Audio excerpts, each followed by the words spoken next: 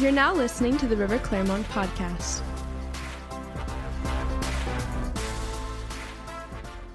Well, you're in for a treat this morning, River family. In the conclusion of our 21 days of prayer and fasting, during this week during prayer and fasting, I was actually doing what I usually do based upon, the Bible tells you to ask for wisdom in James. And the Bible says if you ask for wisdom in faith, that God will give that liberally to you. Amen. What are we even talking about in a humorous way of it's the wisdom of God to give you the insight to move forward in life, to look like you know what you're doing because God knows what He's doing. So I was up here in prayer, and man, it was so powerful. Every time we gathered for the midweek prayers, and we're going to continue it this Wednesday from 12 to 1. Will be midweek prayer too, as long as one of the staff will be here, if all the pastors are in Tampa, but we're going to make it happen. Carrying forward the midweek prayer 12 to 1. Come on out. We prayed over the police chief. We prayed over the fire chief. They came in one day. We laid hands on them and just prayed with them. We're believing for great things in Clermont. Amen. And so the presence of God was in the place, and I was praying and I was asking God for wisdom. And a brother that goes to our church was going in for a procedure. And he came forward and said, I'm going in for a procedure this Friday on my heart, and I'm just going to ask for the elders of the church to come and lay hands on me and just pray for me according to the book of James. So we prayed for him. Pastor Summer, man, she was like Holy Ghost.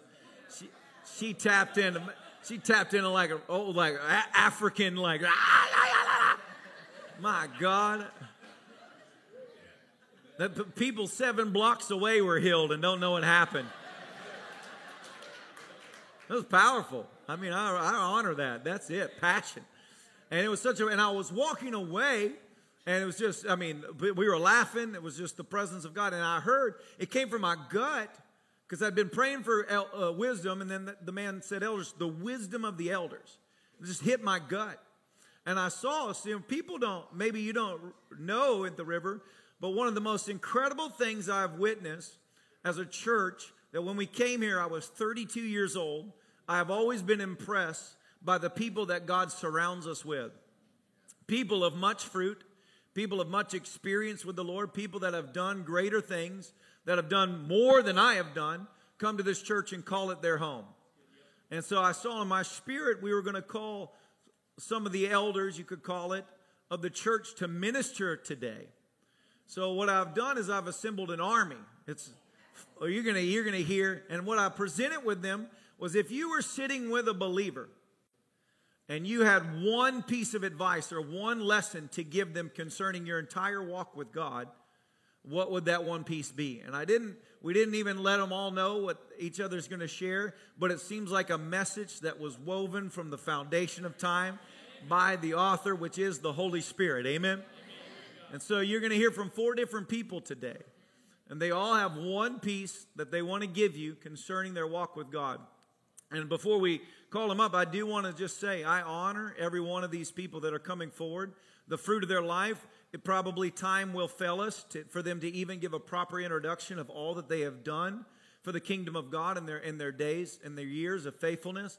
But just suffice to say, these men and women have done great and wonderful things for the kingdom of God and have displayed faithfulness and character. And so we honor them as a River family. Amen. And I want you to receive everything that you can from them. Be like a sponge and suck everything up. Amen. And so without further ado, we're going to start. Brother Mark Vandeman, I call you forward. Brother Mark and his wife just celebrated 50 years of being married. That in itself is supernatural. Are you ready, sir? Amen. I honor you. I salute you. God bless you. Take us away. Amen. Thank you, Pastor. Praise the Lord. We're all here this morning as trophies of His grace and kindness. And that really is what matters. But I, like you, probably came principally for one reason this morning, the taco bar. Just kidding.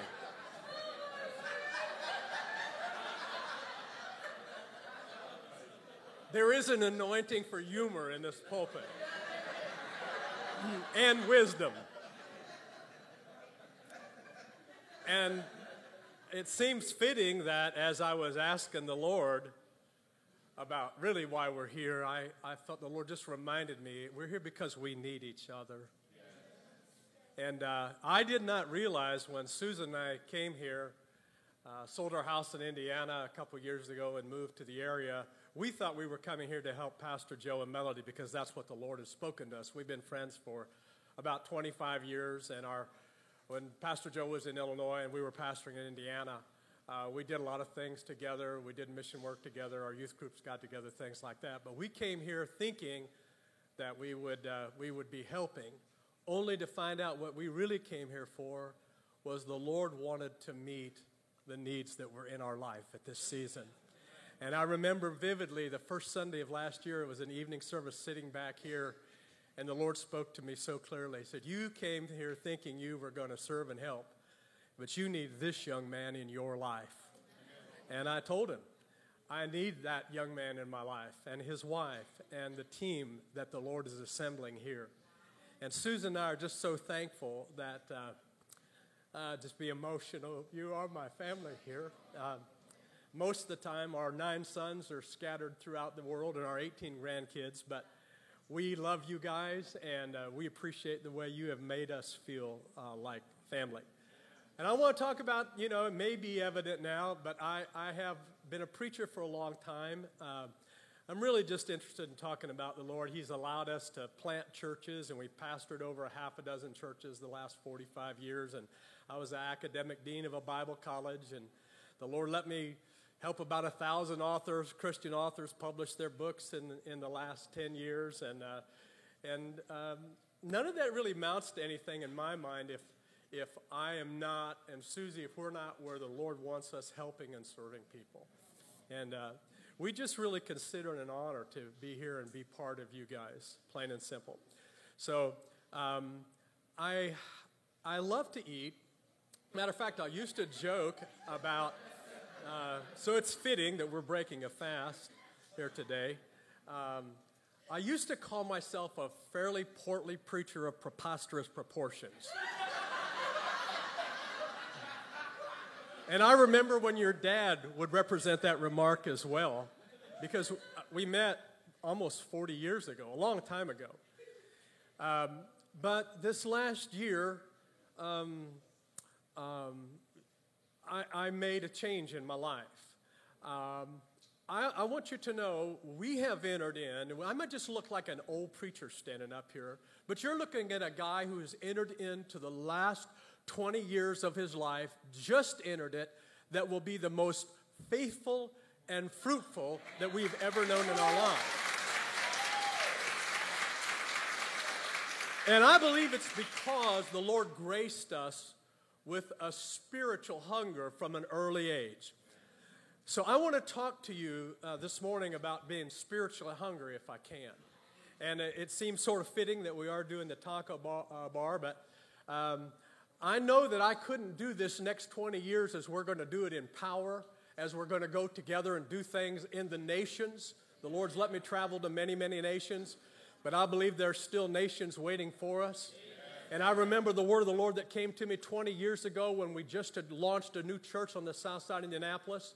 The Lord woke me quickly from a sleep after the service, and I heard him say as clearly as we're talking with one another today. Susie reminded me the other day in prayer, she heard it again. I believe it applies here. I believe it applies for this ministry. The Lord said to me, shake the county, shake the state, shake the nation. Now, God will shake things up with his hungry people, his hungry servants. Blessed are those who hunger and thirst for righteousness, for they shall be satisfied.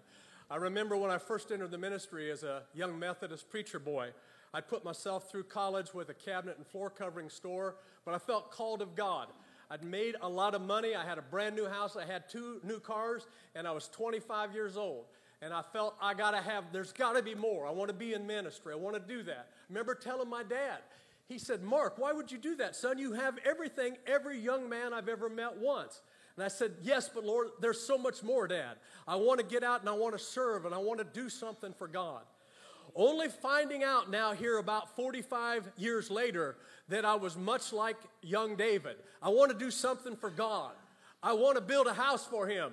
Little did I know, in the same way David was wanting to do something for God, and God said, I'm wanting to do something for you, that the Lord is showing me he's wanting to do something for us. Amen? He's wanting to do something for you. If you'll just be hungry for him and press in. Amen.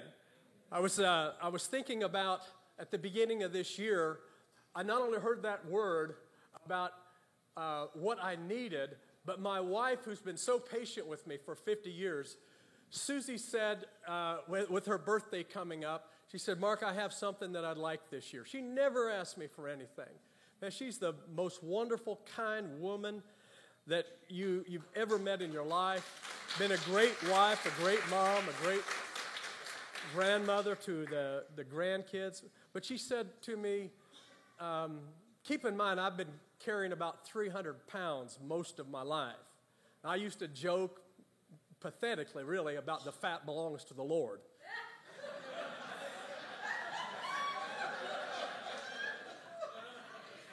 But Susan asked me, she said, Mark, I'd really like to live a long time with you.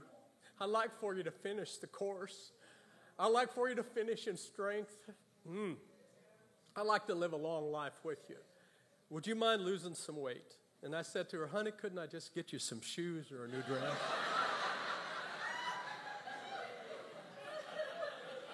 So it felt appropriate that we launched, and this morning I thank God. He's so kind. By the mercies of God and my wife helping me, I saw on the scale numbers that I must have seen when I was in 8th grade. Amen? And she said, you lost a person. Glory to God.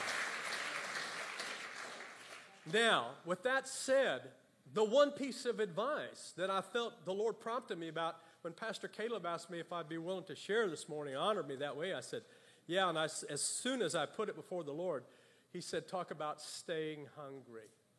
Stay hungry. Stay hungry. The sort of keystone passage in the Old Testament in Proverbs chapter 16, a man is driven by his appetite or his hunger. That's what drives us.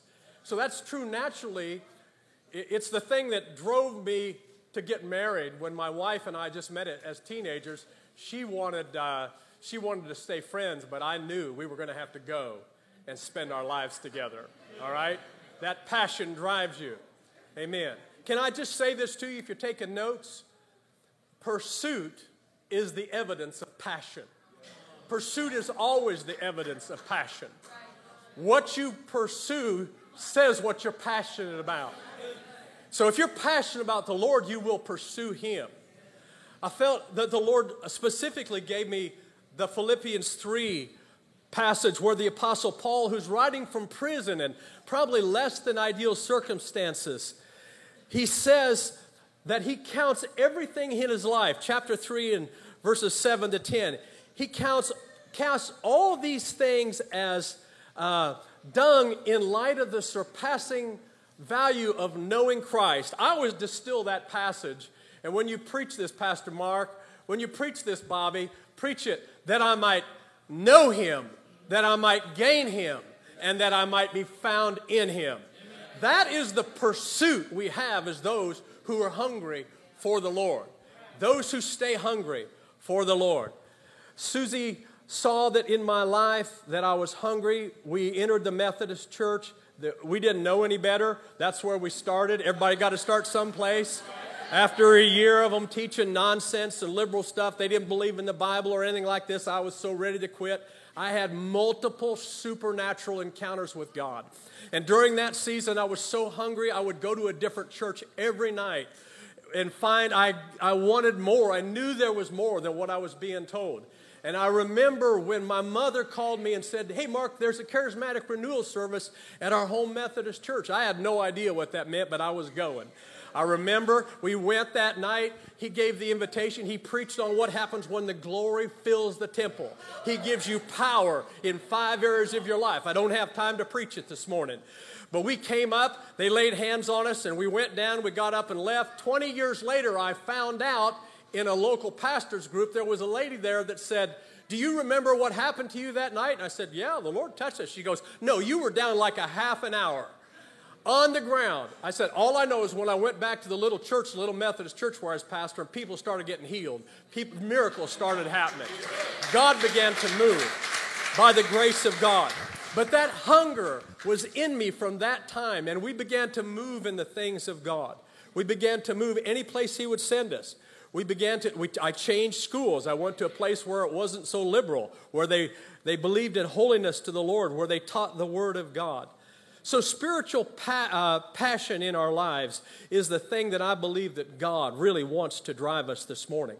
When I think about David bringing the ark of the covenant back into the tent, he ordered the praisers, and he ordered the singers to begin to worship the Lord, but he said to them, "Seek the Lord in His strength." It's in 1 Chronicles 16:11. Seek the Lord in His strength. Seek His face continually. So it's in the seeking of the Lord. You know, when Jesus laid forth in the Beatitudes, in Matthew 5, 6, and 7, you see Him continually underlining the word to seek. Be continually seeking, and to seek first the kingdom of God. That is so inherent to the part of staying hungry. If we're going to stay hungry, we have to seek first the Lord. When wisdom speaks, he says in Proverbs 8:17, being in the Proverbs, Pastor, he said, "I love those who love me, and those who diligently seek me will find me." Hallelujah. Jeremiah comes along and confirms it in 29:13, a verse most of you know. "And you will seek me and find me when you search for me with all of your heart." Hallelujah. And I like what Pastor said about understanding that when you give, there is a reward for that. In the same way, when you seek God, there is a reward for that. Which is why we come to Him by faith, recognizing that He is a rewarder, my brother, of them that diligently seek Him. Hallelujah. He is a rewarder. So, I was sharing just at dinner the other night with friends of ours, and I said, Pastor Caleb had asked me to talk a little bit on Sunday morning about one thing that I would give as counsel in the body of Christ. And they said, "Well, what is it going to be, Brother Mark?" I said, "Stay hungry." And our sister said, "How do you do that? How do you stay hungry?" I would be remiss by just encouraging, exhorting, and admonishing you to stay hungry without telling you how to do it. First of all, you have to press into God. Second of all, surround yourself with people who are hungrier than you are. That's one of the reasons that we're here. We didn't know there were so many hungry people in this land. Thank God for you. Your hunger is like righteousness that provokes us to hunger even more. Glory to God. Immerse yourself in the Word, thirdly. If you stay in the Word, this is what I love about Susan.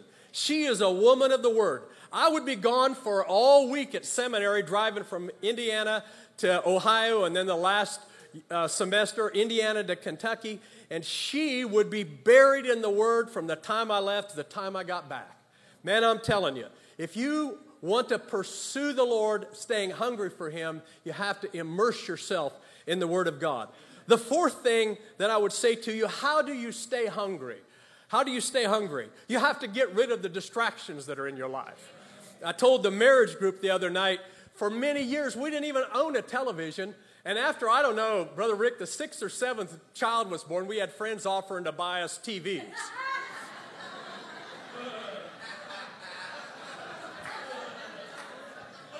Man, by the time the 9th one came around, they were willing to do a whole entertainment center.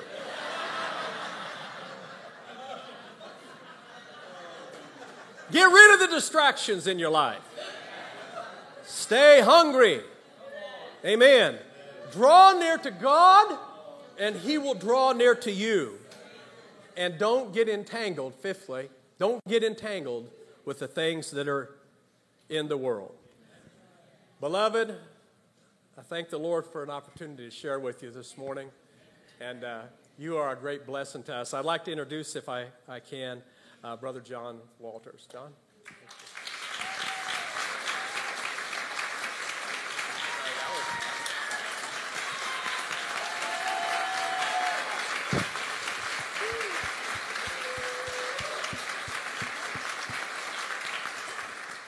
Praise the Lord. I feel like I had too much TV. We only had one kid and had to adopt one, so we probably watched too much TV. So,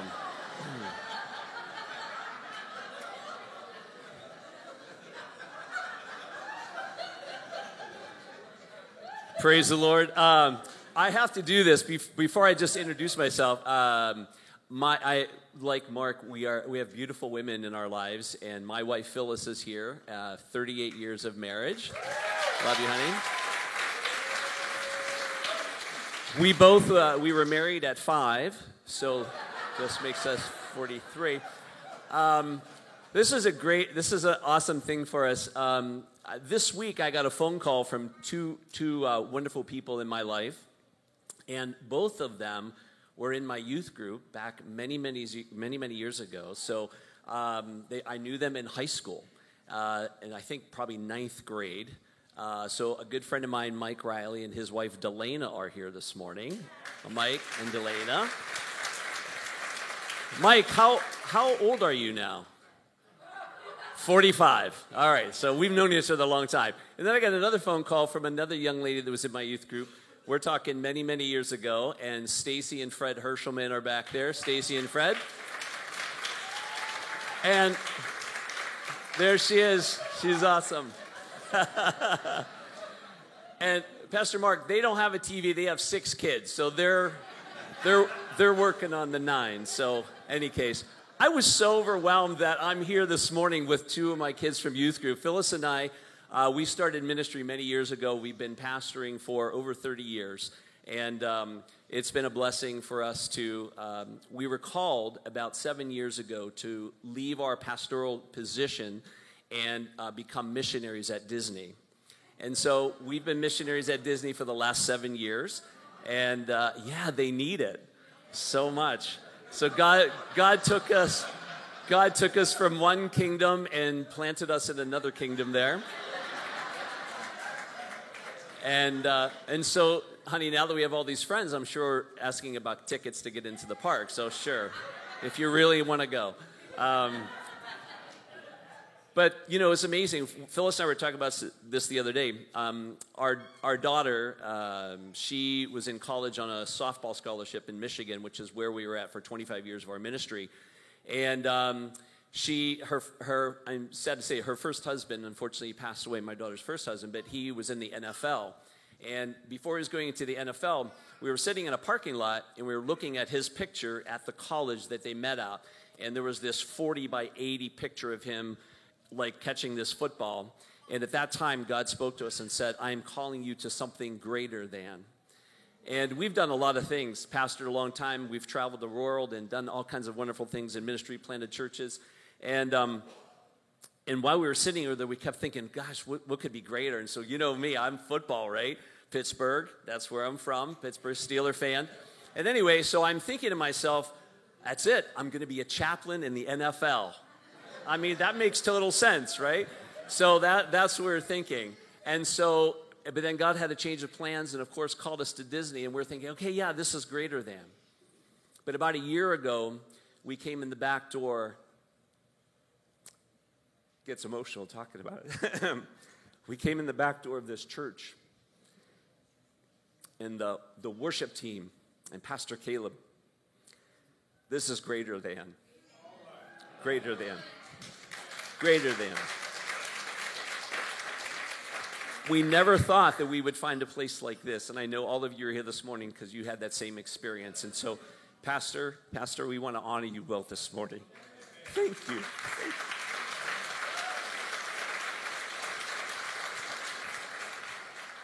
We pray for you, the pastors, the staff, all the people that are here. It's just an amazing thing to be a part of such an incredible place. And we are so excited because of what's coming. Amen. Your pastor, my pastor, is so a man of such humility that he surrounds himself with incredible men and women like yourselves. And he's just so willing to allow the Holy Spirit to have his way. And when he called me this week, so overwhelmed, honored to be able to ask to come and share with you this morning. He said, if you had that moment, that one thing that you would want to share, I've walked with the Lord for over 50 years now. And I got to tell you, I came out of Presbyterian, so we got one Methodist, one Presbyterian. Yeah, we were the frozen chosen. That's what we referred to ourselves as. I was telling Pastor this morning, I came out of the church that had the big pipe organ, and the big things in the back, and had all the Sunday school pins. My mom and dad got married in that church, and we didn't really know that there was a salvation message, right? But our pastor at that time, he went to the Charismatic Renewal Conference in Pittsburgh, and he got filled with the Holy Ghost, a Presbyterian pastor, and then he came back and says, you need to have this Holy Spirit. And I felt like Acts 19:2 when Paul says, hey, have you been baptized in the Holy Spirit? They go, we didn't even know there was a Holy Spirit, That's what we felt like. And sure enough, we got introduced to the Holy Spirit at about 8 years of age.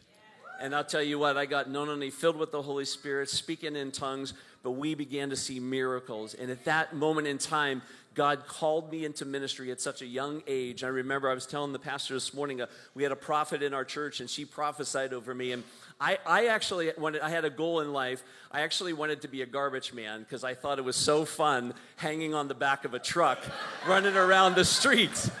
And so it's not very far from ministry. It's very closely related.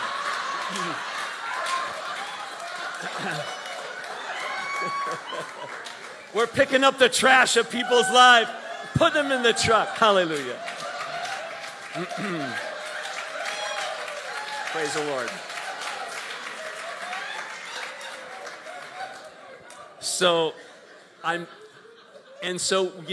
When we made that decision, when I made that decision to go away to Bible college, of course, that's where I met my beautiful wife, Phyllis, and so the thing that when I looked back, when Pastor asked me that this morning, he said, what is the one thing? The one thing is the Holy Spirit. When Pastor Mark was talking this morning about staying hungry, if you're hungry, it's because that Holy Spirit of God that is in you, that is calling you, that keeps you're just like, what is that? Well, that is the Holy Spirit that is in you, that is so making you hungry and thirsty for the things of God. And so I want to say to you that if I could give you any advice, if I could give you all these years of walking in ministry, it is, and I use the letters, right? O-N-E, that one thing, right? So my encouragement for you this morning is own Him. Own Him. Own the Holy Spirit. Embrace Him.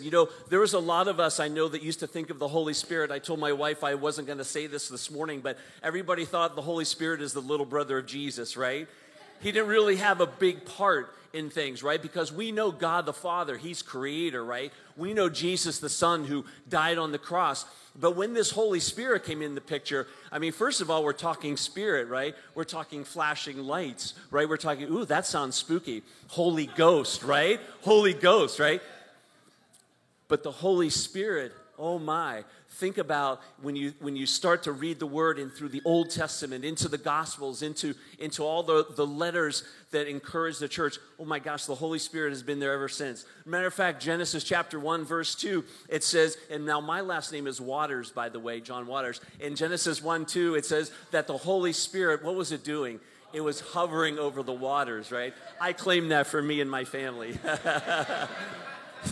It's been from the beginning of time. And so we can see the Holy Spirit's work all throughout the Old Testament. Whether or not he was, the Spirit of God came upon Samson to give him incredible strength. Or maybe there was another time with David. How about David? The prophet Nathan comes to David and says to him in Psalm 51, hey, I know what you did last night. Woo! Man, that would be something, huh? David, he felt so overwhelmed. Do you remember what he said in Psalm 51? He said, don't take your Holy Spirit from me. See, in the Old Testament, the Holy Spirit would just come and go, right? He would come and go, come and go. He would rest upon people for certain acts of service. But then when we get into now the Gospels, we see how the Holy Spirit, when coming to Jesus, I love it. John So awesome. Pastor, all the books you said to read today, I recommend them all. Actually, all 66 are excellent. But I do say, yeah, don't start in Lamentations either. But we'll just be lamenting. Sackcloth and ashes, we're going to pass those out after. But when John is saying, I've come to baptize with water, but there's one coming who's going to baptize you in the Holy Ghost. He says, whose sandals I'm not even worthy to untie. When I read that, and then, of course, John sees Jesus, right? Behold, the Lamb of God. And it says that the Holy Spirit came upon Jesus. Oh, my gosh, what a beautiful picture that must have been, right? And you're thinking, how did that work? How did that function? What was that looking like? How did that happen? So Jesus, full of the Holy Spirit, immediately, of course, we know is driven out into the wilderness, right? And gets tempted by Satan. We know the story. We've heard that before. But it really set the tempo, set the pace for all of Jesus' ministry. And the part I want to focus on, just in the little bit of time I have left, is I want you to open up your Bibles, if you have them this morning, to John 14. I want to just show you what I think is just some of the most exciting things for you and I. Now, one of the things that today, because it is Geriatric Sunday, all of you will be leaving with a pair of these. We have them at the back. As you know, Mark pulled his out. I have mine out. We have so many excellent. There's an anointing on this, right? John 14. I love this. John 14, of course, Jesus is talking about knowing the way and the truth and the life, and he talks about, in my Father's house are many mansions, and where I go, and you're going to know the way, and here's the part, though, that is so, to me, is just so encouraging to me. He says, in verse 6, Jesus said to him after he was asked a question from Thomas, he says, I am the way, the truth, and the life, and no one comes to the Father except through me. And so that's, of course, a verse that we use so often in leading people to Christ, and that's another part of this church that I absolutely love. Oh, my gosh, that we have a passion for the lost. And if you're here this morning and you've never heard the truth of the gospel, we're here to tell you this morning that Jesus is the way, the truth, and the life. And there's no other way to get to heaven but through him. But I want to say this to you this morning, that it doesn't end with there. I love the fact that we've received Christ, but there is that additional little step. And this is the thing that's going to give you power to be able to live every day, to stay hungry for more of him. So he says to him, the Father, he says, I'm the way, the truth, and the life. No one comes to the Father except through me. And so then he goes on to talk some more about, that there's, the Father makes this revelation and answer prayer. And then jump down, if you would. I love this. In verse 15, he says, if you love me, keep my commandments. Of course, Lord, we love you. Keep your commandments. That sounds good. But in verse 16, he says, and I will pray the Father, and he will give you another helper. Another helper. I got to tell you, I don't know about you, every single day, how many of you know you need help? Oh my, we need so much help in our lives. This is a time and a season that we are in this nation, in this country. How many of you know we need all the help we can get? And this promise that Jesus gives to us, this helper, he is here for you. That helper for you. Each and every moment of every day, that Holy Spirit that is living in you, is alive in you to help you. And I love that Jesus says that he's going to give you another help. And I was like, I'm all for that. And then he says in verse 17, wait, let me finish 16. He says, I love this, another helper. And then listen, that he may abide with you just sometimes. He may abide with you just when you need him. He may abide with you when? Forever.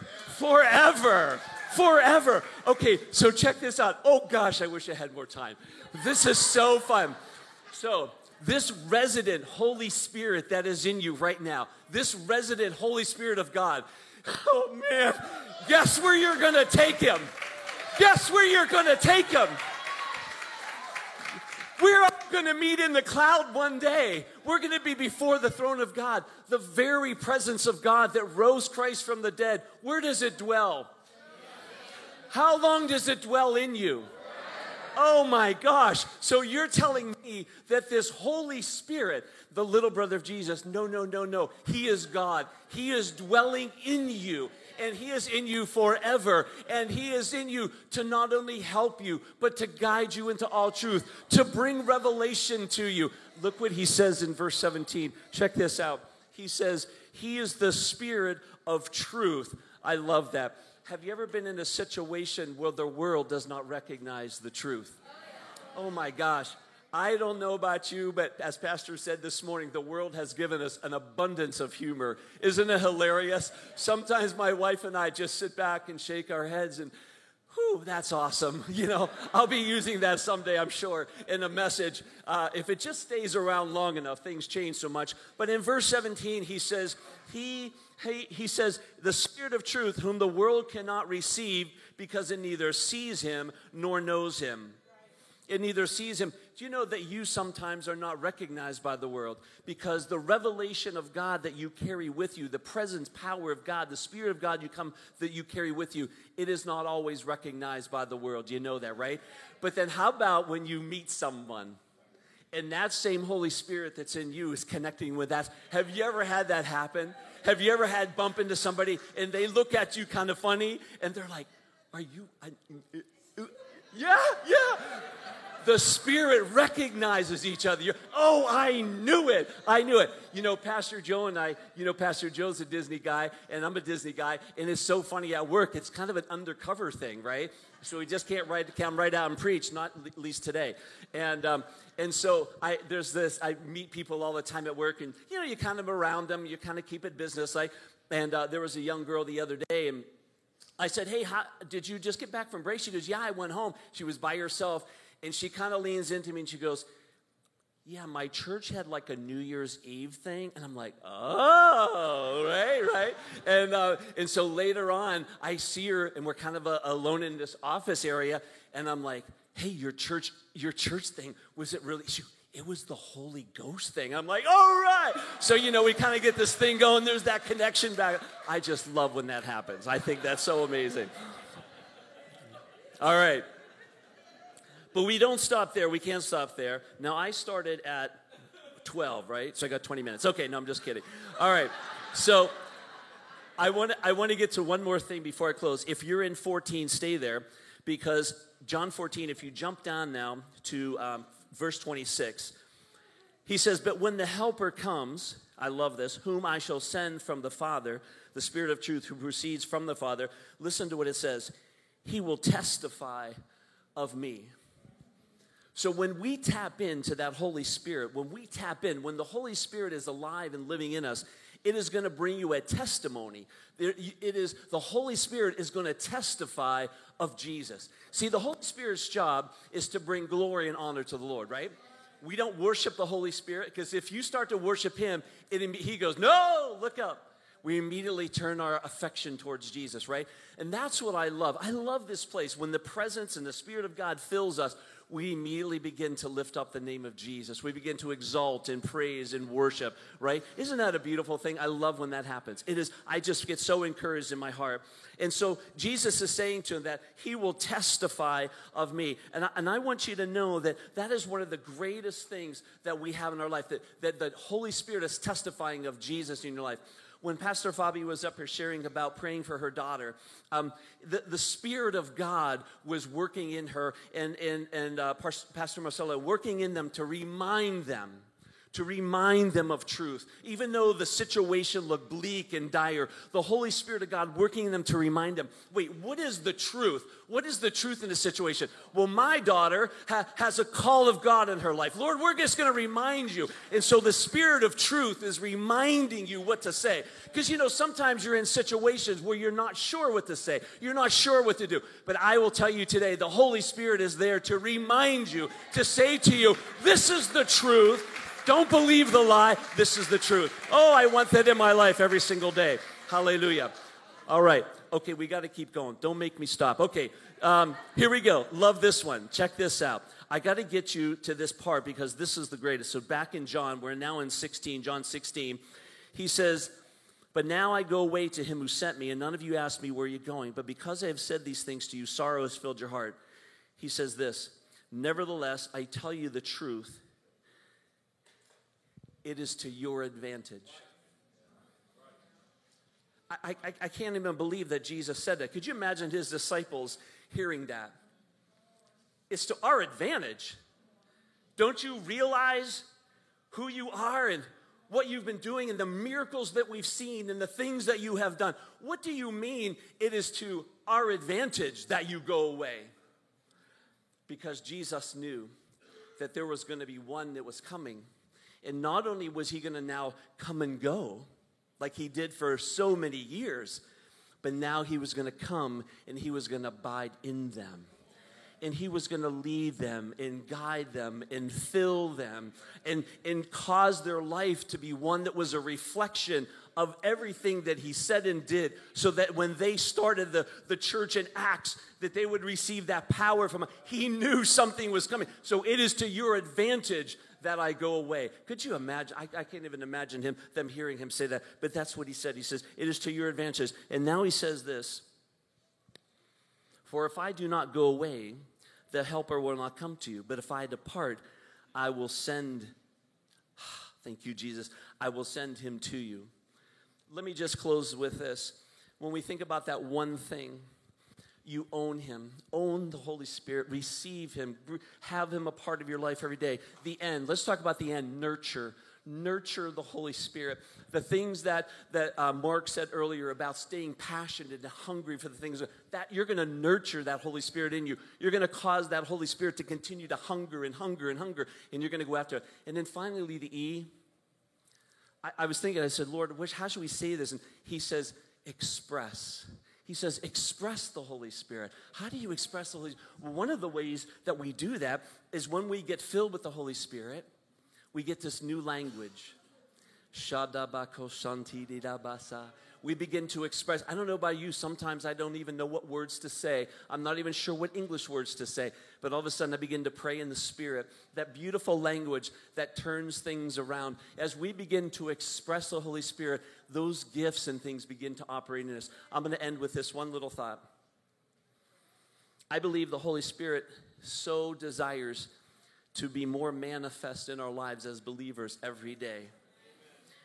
I had to make a phone call the other day to, and I'm going to use this just as I close as an example of how the Holy Spirit wants to work in you. I had to make a phone call. I have a life insurance policy, and honey, if you could just close your ears. I have a life insurance policy worth quite a bit of money right when I die. I had to change the beneficiary. I just wanted to check on the beneficiary part and make sure the address and everything was correct. So I made the call, right? I got the gal on the phone. So we're kind of talking. We're going through all the proceedings of that. And as I'm speaking to her, guess who's speaking to me?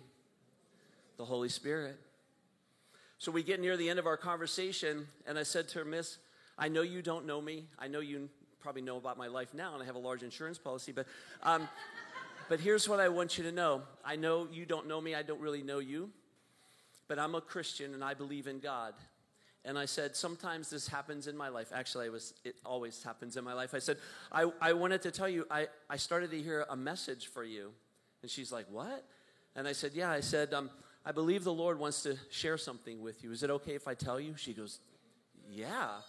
So God began to show me this vision. The Holy Spirit began to bring this vision about. And it talked about this jewelry box, and that was encrusted with all these beautiful gems and stones, and inside with this beautiful something. And so as I began to share with her, the Holy Spirit began to minister over the phone to this woman. And I finished my word over her, and there's like silence on the phone. And I'm like, she hung up, you know? And I'm like, hi, are you there? And I can tell she was trying to compose herself.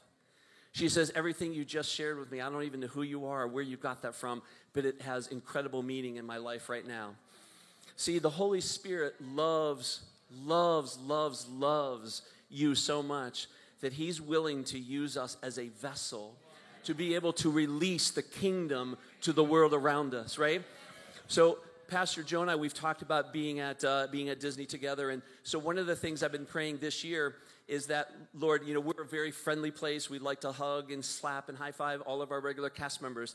And so I said, Lord, I want to start this year off with something new. I said, every single time that somebody wants a hug or a handshake or whatever, I said, I want there to be an exchange. I want the Holy Spirit of God to be so full in me that when I reach out and touch somebody, we're releasing the kingdom of God.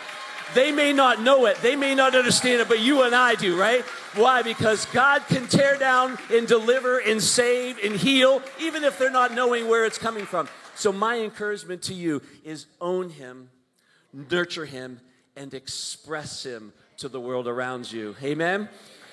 And I'll tell you, I know we're just getting started this morning. It's so wonderful. So our next amazing woman of God is coming, Dona. She is a beautiful, beautiful woman of God. I love her heart.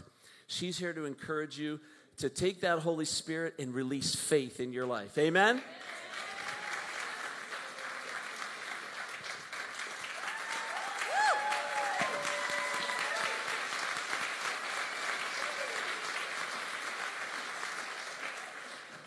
Woo.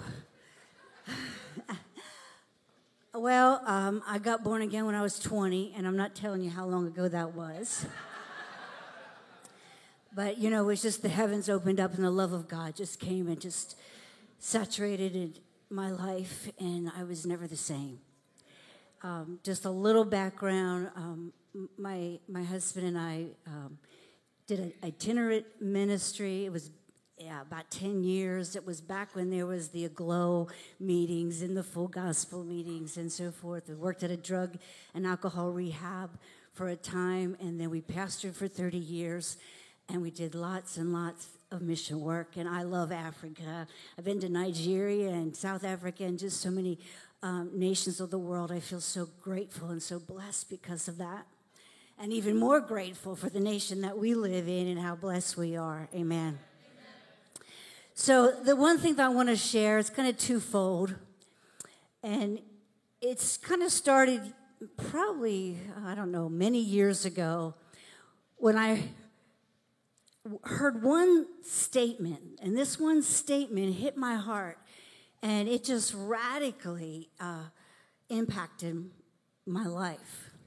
And this was the statement: if you want to become passionate about God, you must first discover how passionate he is about you. Let me say it one more time. If you want to become passionate towards God, you need to first discover how passionate he is towards you. And that set me on a pursuit of discovering God's love on purpose, pursuing God's love on purpose, being intentional about it. You know, I started reading every book I could about the love of God. I started meditating on just those simple truths, how much God loved me, how passionate he was. You know, like every hair on my head, you know, he has a count of it. You know, he chose me before the foundation of the earth. You know, I love Psalm 139. It talks about he's thinking thoughts about us all the time, and they're precious thoughts, and they're more in number than the grains of sand by the seashore. Well, you know, whew. And then, of course, there's this prayer in Ephesians 3. Wow. It's not just a prayer that the Apostle Paul prayed for the church, but it's the Holy Spirit-inspired prayer that conveys to us the will of the Father, that each one of us would be rooted and grounded in the divine love of God, the Greek word agape. That each one of us would be rooted and grounded in the love of God, that we would be able to comprehend with all the saints what is the width, the length, the depth, the height, the extraordinary dimensions and depths of his love. And then it goes on to say that we would know his love, and not just head knowledge, but we would have revelation knowledge, and even more than revelation knowledge, that we would have experience with his love. We would have encounters with his love. And I discovered something, and I think it's so important. It has to do with passion.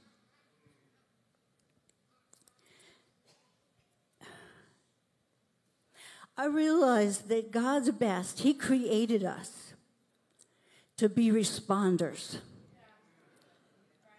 He loved us We love him because he first loved us. Amen. He's always the initiator of any good thing. He's the initiator. We're the responders.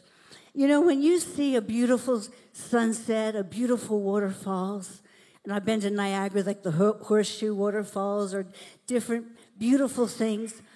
When you see something beautiful, you just can't help but respond. Amen. And this happened recently to me, just a couple weeks ago. I'm walking in our neighborhood with our neighbors.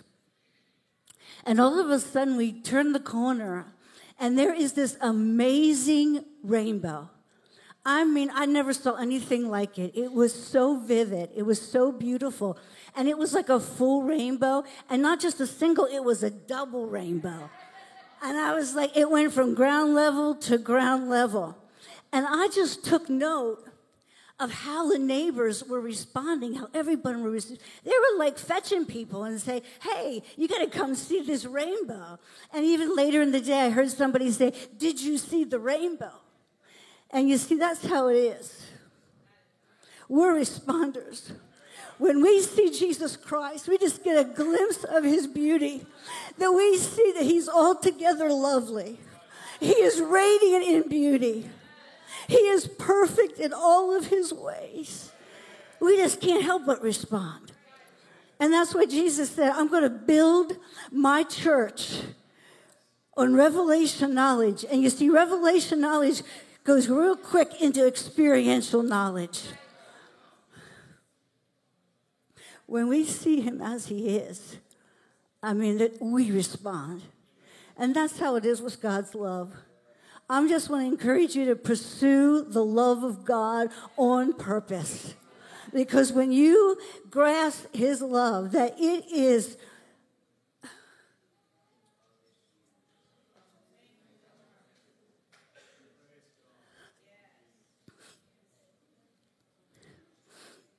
his love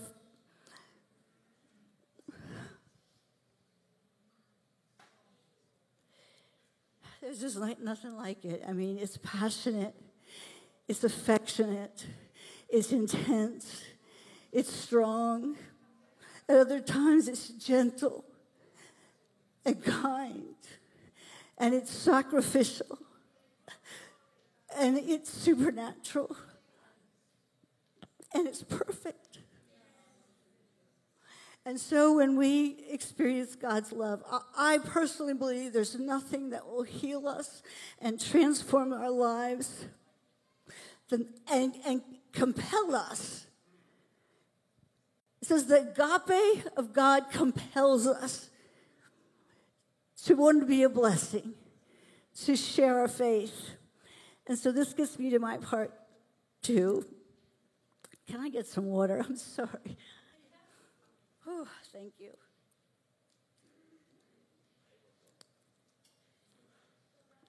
Obviously, I'm a pretty intense person. That's why God's led me to this church.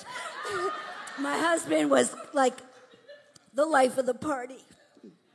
Okay, so that's why, if you want to know, that's why. Okay, hallelujah. So my twofold here, my second part is concerning being an effective witness. So those of you that might not know, my husband passed, went on to heaven. He's dancing on the streets of gold. And it would be 2 years this April. And during the 2 years or so leading up to that time, it was very intense time. And at one point, we brought hospice, got involved.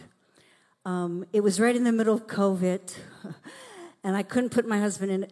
At the end, he needed to be in a facility, but I couldn't put him in because the chances I would not see him again.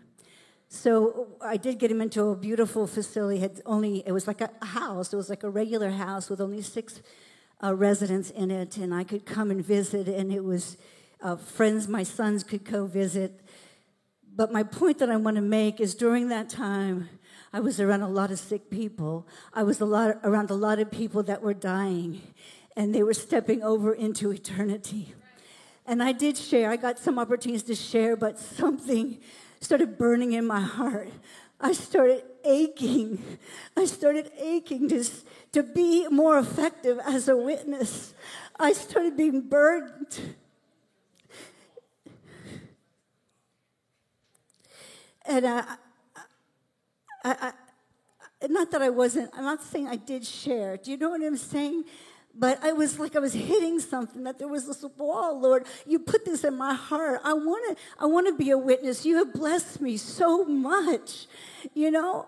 And so anyway, one day, this revelation came to me.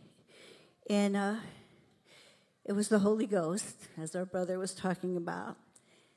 And I heard this.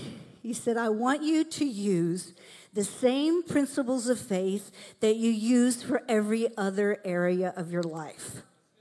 Okay, so I've used my faith. I know how to pray the prayer of faith, and I've received physical healing over the years. I've received restoration from my soul over and over. I mean, if you pastor 30 years, you need restoration for your soul.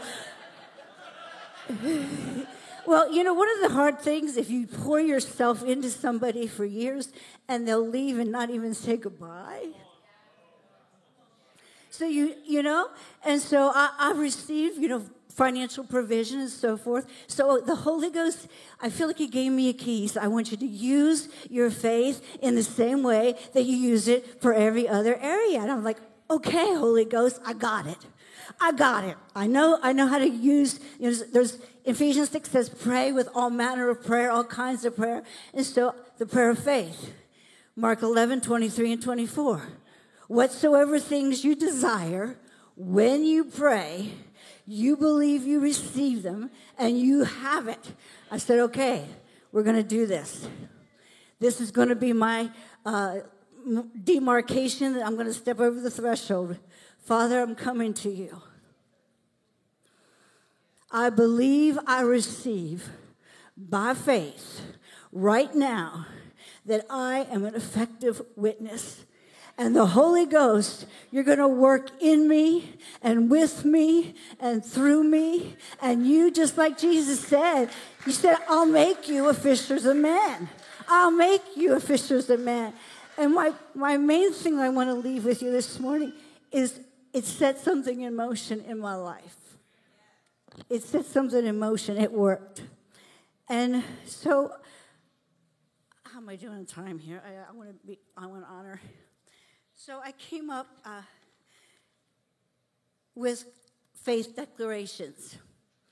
And I'm going to read it, just parts of them to you so you can kind of get the spirit behind where I was coming from. I love unbelievers, and unbelievers love me. The unsaved are drawn to the light and glory of Jesus in my life. I'm continually presented with divine appointments to share the gospel. I make the most of every opportunity.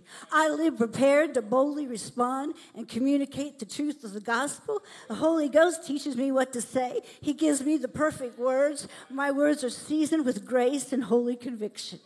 I'll stop there. It goes on.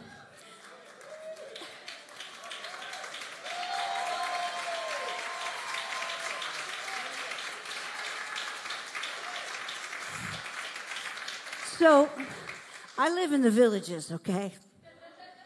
But I'll tell you, it's an awesome place. I have never been so blessed.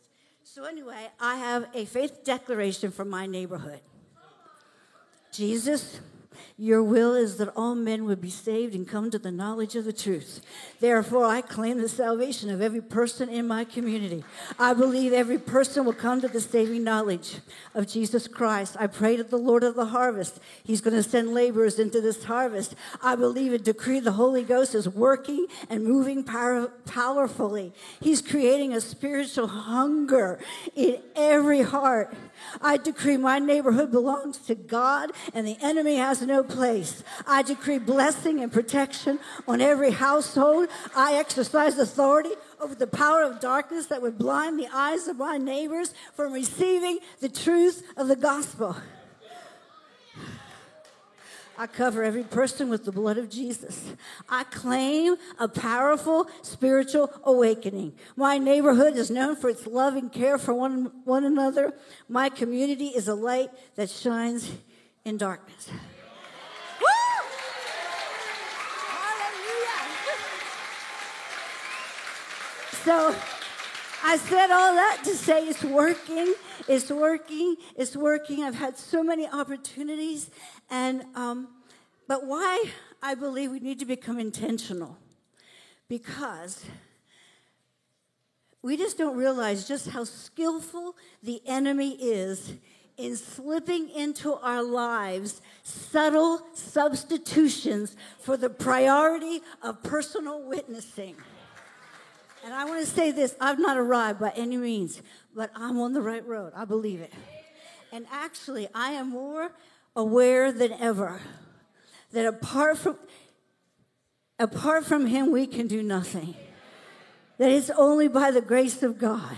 Just like Paul said, think about the Apostle Paul, all that he accomplished, and he's like, my sufficiency, my adequacy, it is not of myself. It is of God. He says, yeah, I labor, but it's not me that labors. It is the grace of God in my life. And I'm saying as an old timer here, I don't know, no, I'm not. If there's one thing I've learned, you go through the fires and you go through the floods, and one thing you know, that it is by the grace of God, moment by moment. Every time you wake up, this day, anything good that I can accomplish, it is by the grace of God. And I have one more scripture, and I'm finished. Hallelujah. But every day is a new adventure now. And I've got to share with my neighbors. It's been amazing. I've shared with fellow pickleball players. I have one with me today. Just raise your hand. Hallelujah. Shuttle drivers, my little seamstress. Isaiah 60. I love this passage because if it's for any time, it's for such a time as this. It's talking about darkness will cover the earth and deep darkness. The King James says gross darkness. Now, if that doesn't apply today, seriously, he said darkness will cover the earth and deep darkness the people. But when that happens, I want my people to arise and shine, for the glory of the Lord has risen upon you. And he says,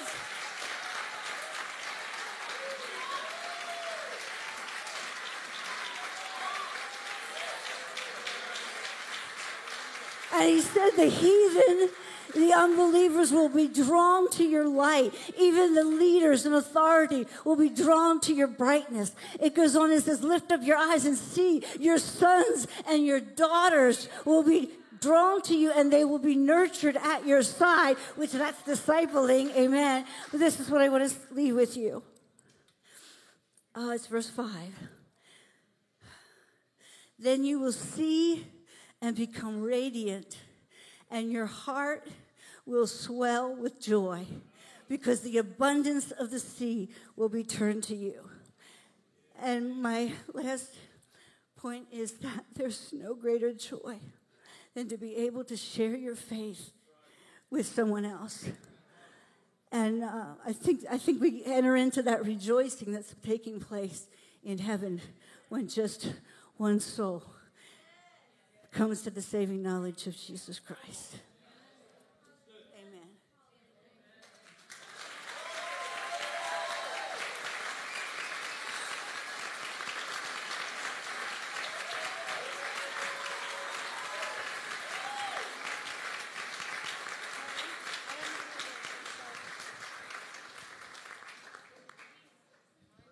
Praise God.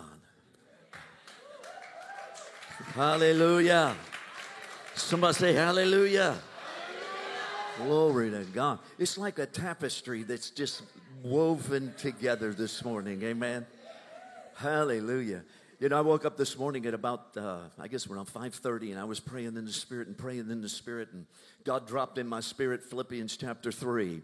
God dropped in my spirit Ephesians chapter 3. and I start seeing what God is saying. And one thing, Pastor asked me, he said, would you share something if I was to ask you one thing that has brought you from when you started in ministry till 40 years of ministry, what would it be?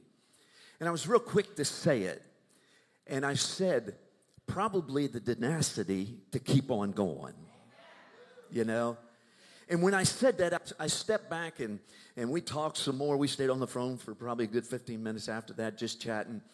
And I said something, but then when I got off the phone, the Lord said to me, He said, but what is the power behind that? Whew. And so right away, your mind starts to wait. It's not by works, it's not by power, but it's by the Spirit. Are y'all with me? And the whole idea of grace is an anointing and a power that gives us something we don't have. It gives us our sufficiency when our insufficiency is made known. Are y'all with me? So there's a place there that God wants us to get to, that we can be raised up by that grace. And that grace will raise us up to seat us in a place that's far above all principalities and powers. It'll set us in a place where we can tread upon serpents and scorpions. And it's that grace that got me through everything I've been through in 40 years of ministry. Hallelujah. And that's what God dropped in my spirit. It was like the Lord said, no, it's not about your tenacity. It's not about your faith. It's about the grace of God that gives your faith the ability to even live. My lovely wife's here. She lives with me. Amen, honey. Amen. She knows me when I'm up and she knows me when I'm down. But you know what? The Holy Spirit knows you when you're up and when you're down. Are y'all with me? And there's a place in 40 years. I've been through so many different things. I've been through plane crashes, We crashed a plane and I lived through it. Hallelujah. Amen. I've been through situations where guerrillas have stopped buses and pulled them over and taken everybody out of the bus but me. And I'm sitting in the back and the guy comes this far from my face and he says, there's no one here. I mean, I've seen things that, I've been through all kinds of trials and tribulations, but that's not the key. That's not the key. The Apostle Paul took there in 2 Corinthians chapter 10, he talks about a warfare that's in our mind and how that warfare is battling our mind. And that's what Pastor's been preaching on. And that warfare is battling in our mind. But then he says this and he continues on. He goes, you know what? Just let me boast a little bit. And he takes a whole chapter to tell how great he was. And how he's been this and he's been that. And he's been through this and he's been persecuted and no one loves me. And even my best friends don't like me and everything. And I started, when I realized that makes me feel when I get to this age. Are y'all with me? Because I see these young ministers raising up and I'm going, wow. But then I see these older ministers getting ready to go home and be with Jesus and I'm going, wow. God's a generational God. He's a generational God. Psalm 71 says, I've always desired your anointing and your power, God. And I've never left it. You've never allowed me to be forsaken. Even though now I'm gray and I'm old, I will not allow the power of God not to be given to the next generation. There's generations here today. Oh, hallelujah. We are blessed to have a pastor like we have and a pastor's wife like we have.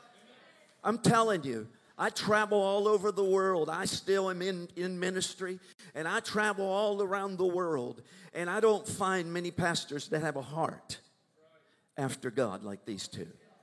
You're blessed. Come on, somebody, y'all with me?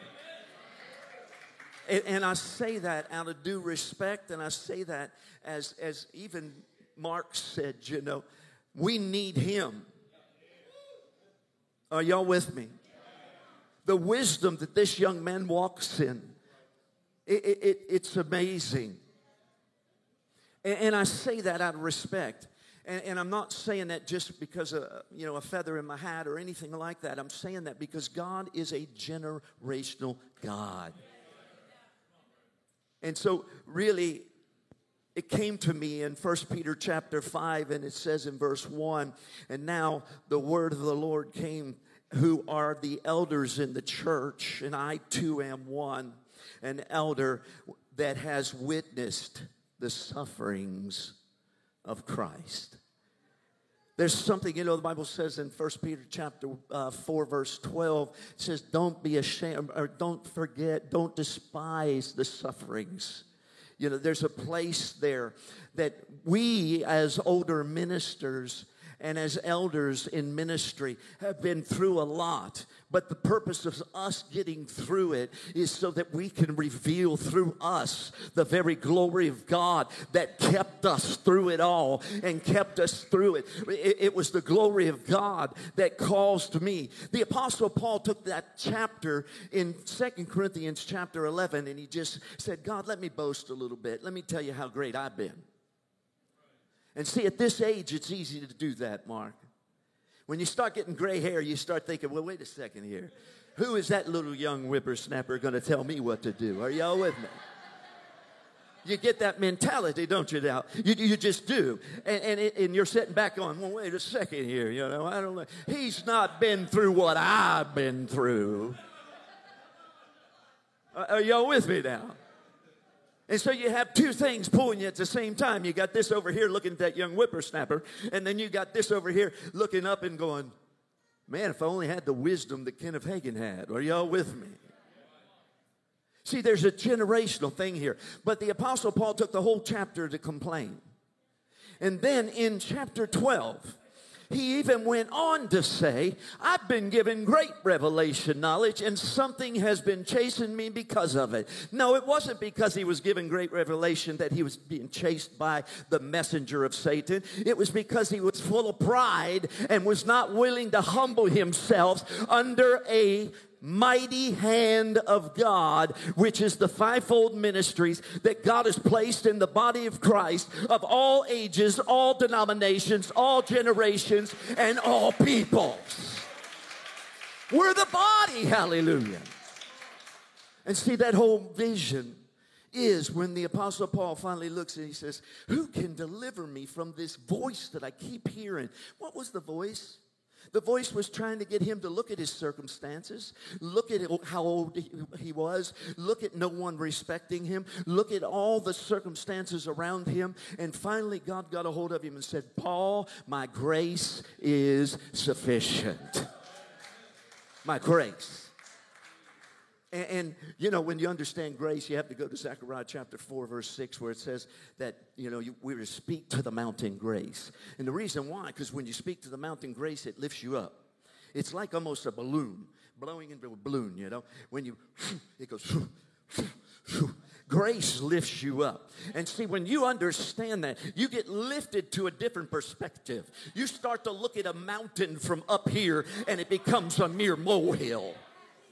When you've been through things, you have a choice. You either accept what you've been through, get mad, get frustrated, and quit, or you rely on something that's beyond you, which is the grace of God that lifts you above every circumstance in life. And see, when the Apostle Paul, I'm convinced this is how it went, Pastor Jeff. I'm convinced. I believe the Apostle Paul said, but because he said it 3 times. God said, my grace is sufficient. And I believe the Apostle Paul probably answered and said, but Lord, I wrote the book on grace. And that's how you get when you start to get up in age. Are y'all with me? Paul probably said, but Lord, you don't understand. And God said to him again, my grace is sufficient. And then Paul said, yeah, I know, Lord, but. And then he said, again, my grace is sufficient. Stand up, sweetheart. I'll tell you, I felt by my spirit this when you were sharing. His grace is sufficient. His grace is sufficient. I'm telling you, God says, daughter, the grace of God is lifting you above the circumstance that you went through. And God is about to give you the mountain. And your mountain, see, you're coming back at like Caleb. Caleb came back at 85 years old and said, I'm not finished yet. I'm not finished yet. I'm not finished yet. Yeah, and that's what you're doing there in the villages. You're saying, I'm not finished yet. And the Lord said, the spirit of intercession that birthed in you when you were in young ministry, back when you were pastoring that church, that spirit of intercession is what carried your husband through many trials and tribulations during that time. And the Lord said he's not finished with that spirit of intercession. And that anointing's strong upon you. And he says, I'm giving you that area. The Lord said, the Lord said in Psalms chapter 2, he said, ask of me the nations, and I'll give them to you. Ask of me the continents, and I'll have them dance for you. Come on, somebody, y'all with me? And that's what the Lord says. Daughter, your faith is prevailing, and the grace of God, which is the love of God, is releasing it. There it goes right there. Receive that presence right now. Receive that present. Receive that presence. The wind of God's blowing on you right now. There goes, there goes, there goes. That's the anointing. Hallelujah. Somebody say hallelujah. See, I just wanted to share this because it's in my spirit. It's like there's a place that God wants us to get to. And stand up, you two. Pastors, come up here, come up here. Back up.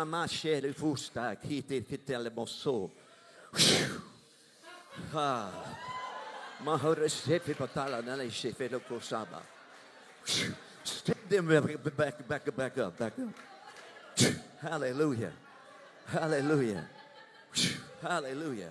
See, in 1 Peter, I didn't even get there, but in 1 Peter, right after that, it talks about younger men being willing to submit themselves to older men, and you do it. See, grace is manifested by humility. And I saw so much humility in these elders this morning. Are y'all with me? This man right here's been in ministry. How long now? 40 years. 40 years. I've been in ministry 40 years. He's been in ministry 40 years. And God brings him under a young man and under this church. Why? Humility. That's what brings grace. That's what brings grace. See, the Bible tells us in James chapter 4, verse 6, if you want more grace, then you got to humble yourself. If you're willing to humble yourself, then you'll get more grace. I don't know about you, but I want to get more grace. Grace lifts me up far above all principalities and powers. According to Ephesians chapter 1, verse 22, it's the grace of God that's in him that's lifting me up and seating me far above all principalities and powers. And it's in that place. The Lord said, I brought the two of you through a time that you had a decision. You had a decision. You had a decision to agree with what I was doing or to go your own way. But God said, daughter and son, I planned your destiny. I planned your destiny. And from the time I called you into ministry, I placed you in this house. And God said, this is the day that I confirm before you that your grace is now going to increase. Hallelujah. Somebody say hallelujah. Glory to God. Hallelujah. See, I got to share this. I came into ministry when I was 16 years old, and I was not a good guy either, Pastor. I was on drugs. I was, just everything that had to do with drugs, I was on it. And so when I got born again, God got a hold of me in such a way that it was over. You know, it's like you said, no looking back. It was done. And I had a vision. And I want to share this because this is the direction I had in my spirit real strong. I had a vision while I was at Bible Training Center at Rhema Bible Training Center in 1983. And I was in my room, and the glory cloud came in my room, and I saw it. And the Lord then began to speak to me. I said, Lord, what is this? He said, it's a foretaste of my glory. I said, if it's a foretaste, I want the real thing. I want everything you got. And then he said to me, Pastor Joe, he said, here's what it is. He said, I began to move in the evangelist anointing to restore the evangelist, not to start the Pentecostal church. Then he said this, he said, I then moved, and he said that was in the 1950s. He said 1960s, I began to move in the pastoral anointing, or the pastoral anointing.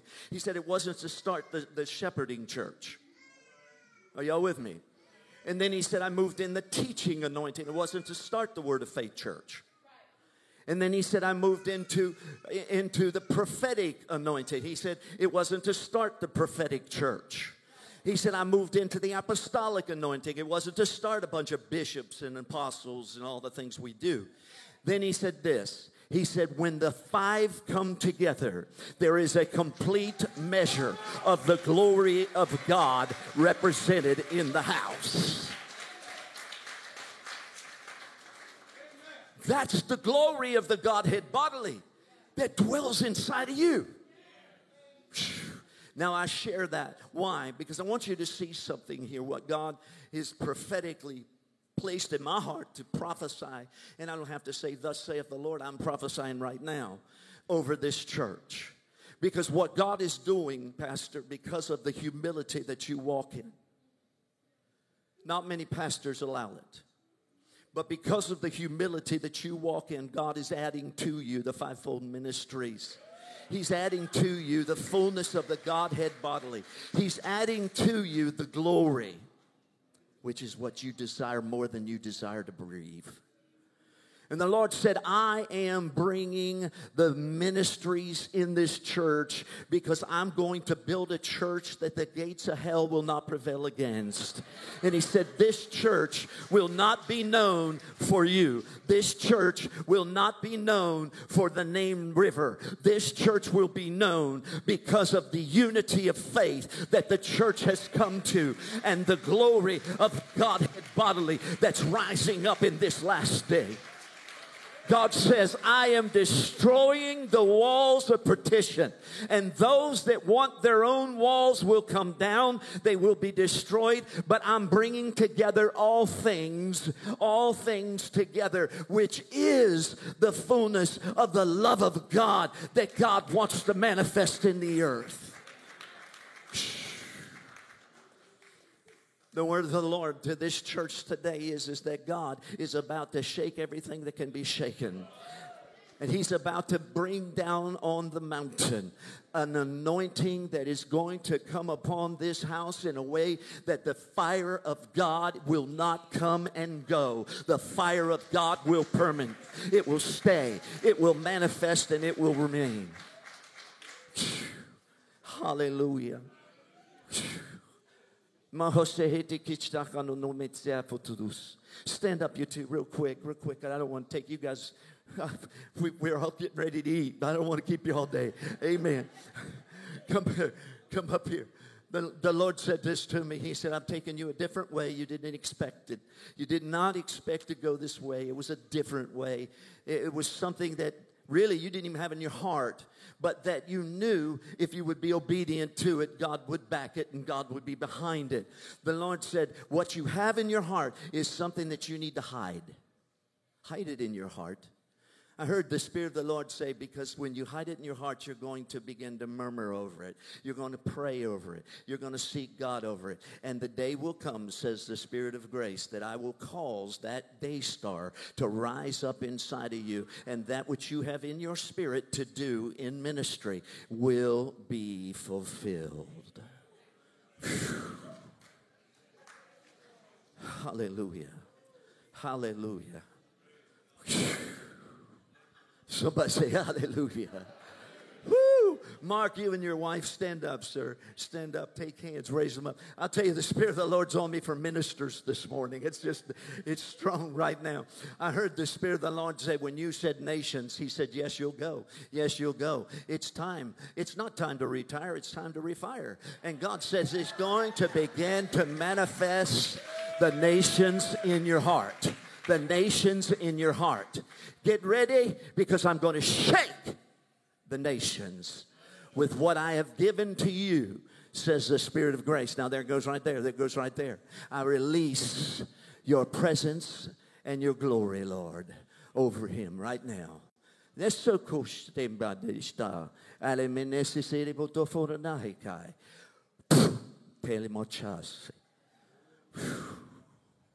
Hallelujah. Hallelujah. Joe, Melanie, this is your vision. This is your heart. It's been your cry to see the ministers come together. It's the unity of faith that you've birthed in prayer for years. The Lord says you preached it until you can't even preach it anymore. You speak it till you can't even speak it anymore. It's in your heart. It's in your head. It's in your being. God says you breathe it. You breathe it. And God says, that's what I'm doing. I'm fulfilling the desire of your heart. That's why I told you.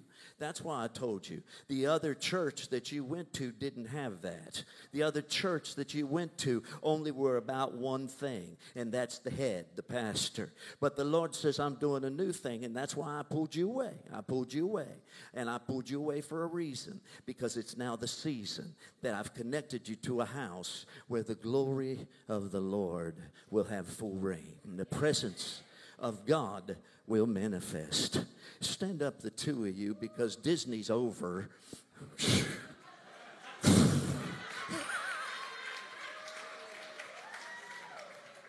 No due respect to Disney, but the Lord told me, woo, glory to God. The Lord says it's time for God to multiply. I see Deuteronomy 1:11 and 12 that tells us he'll multiply you 1,000 times because you've been faithful. The Lord said the sufferings that you've faced as an elder, it's now time to be revealed in glory.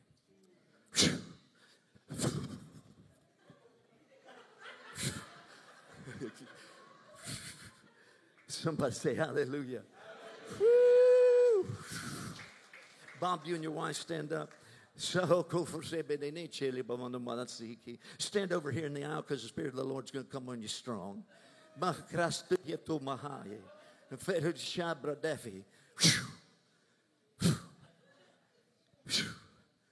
I heard the Lord say, he said, don't think there's no one looking. Don't think the call's not there. The call's there. But you're like David. You're like David. You're the one out in the field. You're out in the field taking care of the sheep. But that's the one I look for, the one after my heart. And the Lord said, I'm going to continue to impart what I've planned and what I've desired and what I've begun. And yes, there it goes right there. There it goes right there.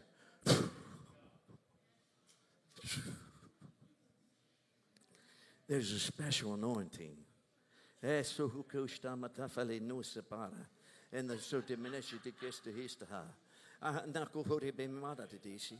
I didn't know this, but the Spirit just told me, stand up, stand up. I just heard the Spirit of the Lord say, missions, missions, more missions. I heard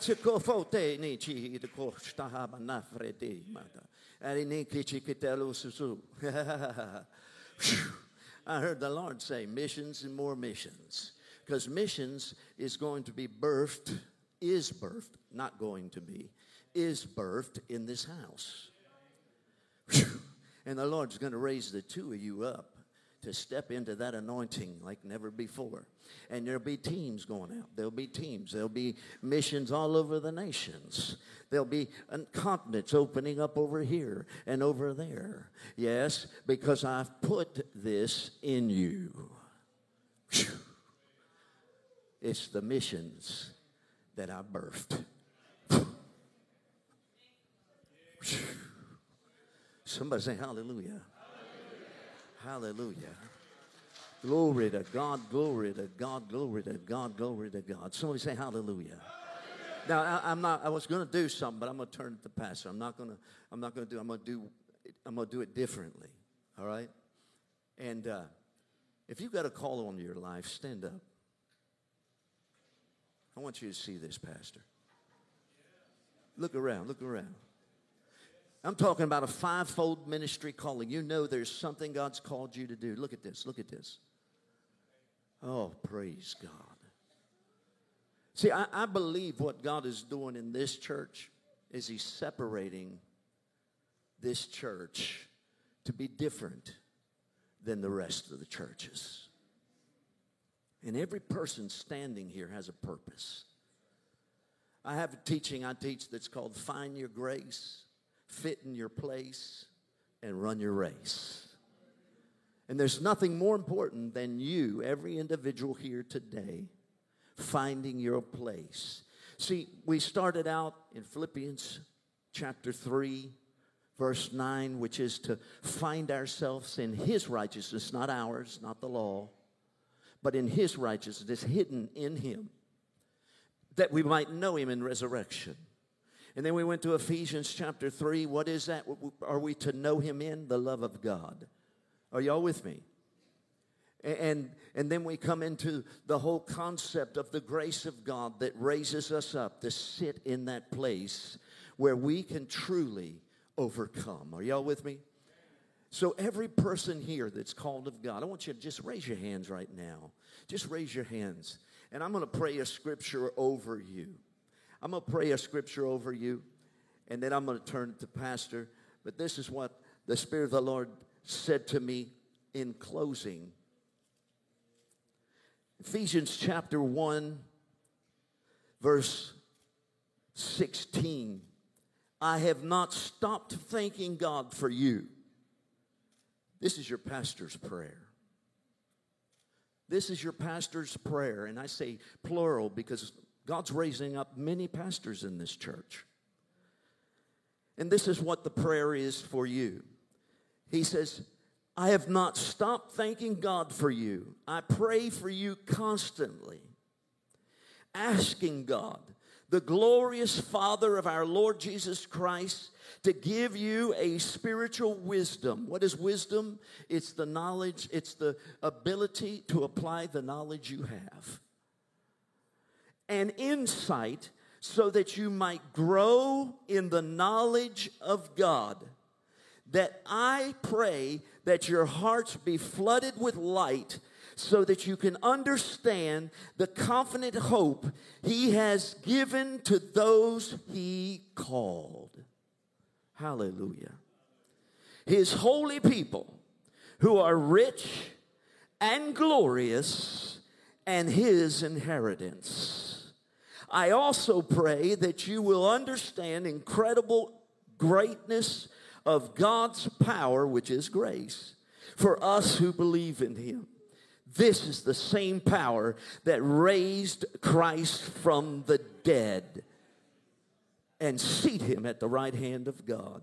Now He is far above all rulers, authorities, and powers, and leaders, not only in this world, but the world to come, and put all things under the authority of Christ, and has made you, the church, the possessor of all these things. And so my prayer over you right now, Father, in the name of Jesus, that you would reveal unto them the hope of your calling. Not their calling, but your calling, Lord. Reveal unto them the voice that cries inside of them, the Holy Spirit that was so eloquently spoken of today. Father God, that the Holy Spirit would lead them into all truth and guide them step by step to find their grace, fit in their place, and run their race, Father God. In the name of Jesus, I declare over the river of Clermont, in the name of Jesus, amen.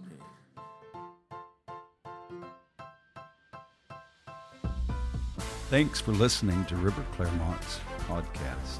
We pray you were greatly blessed by this message. If you'd like to keep up to date with what's happening at the River Clermont Church, visit us at riverclermont.com.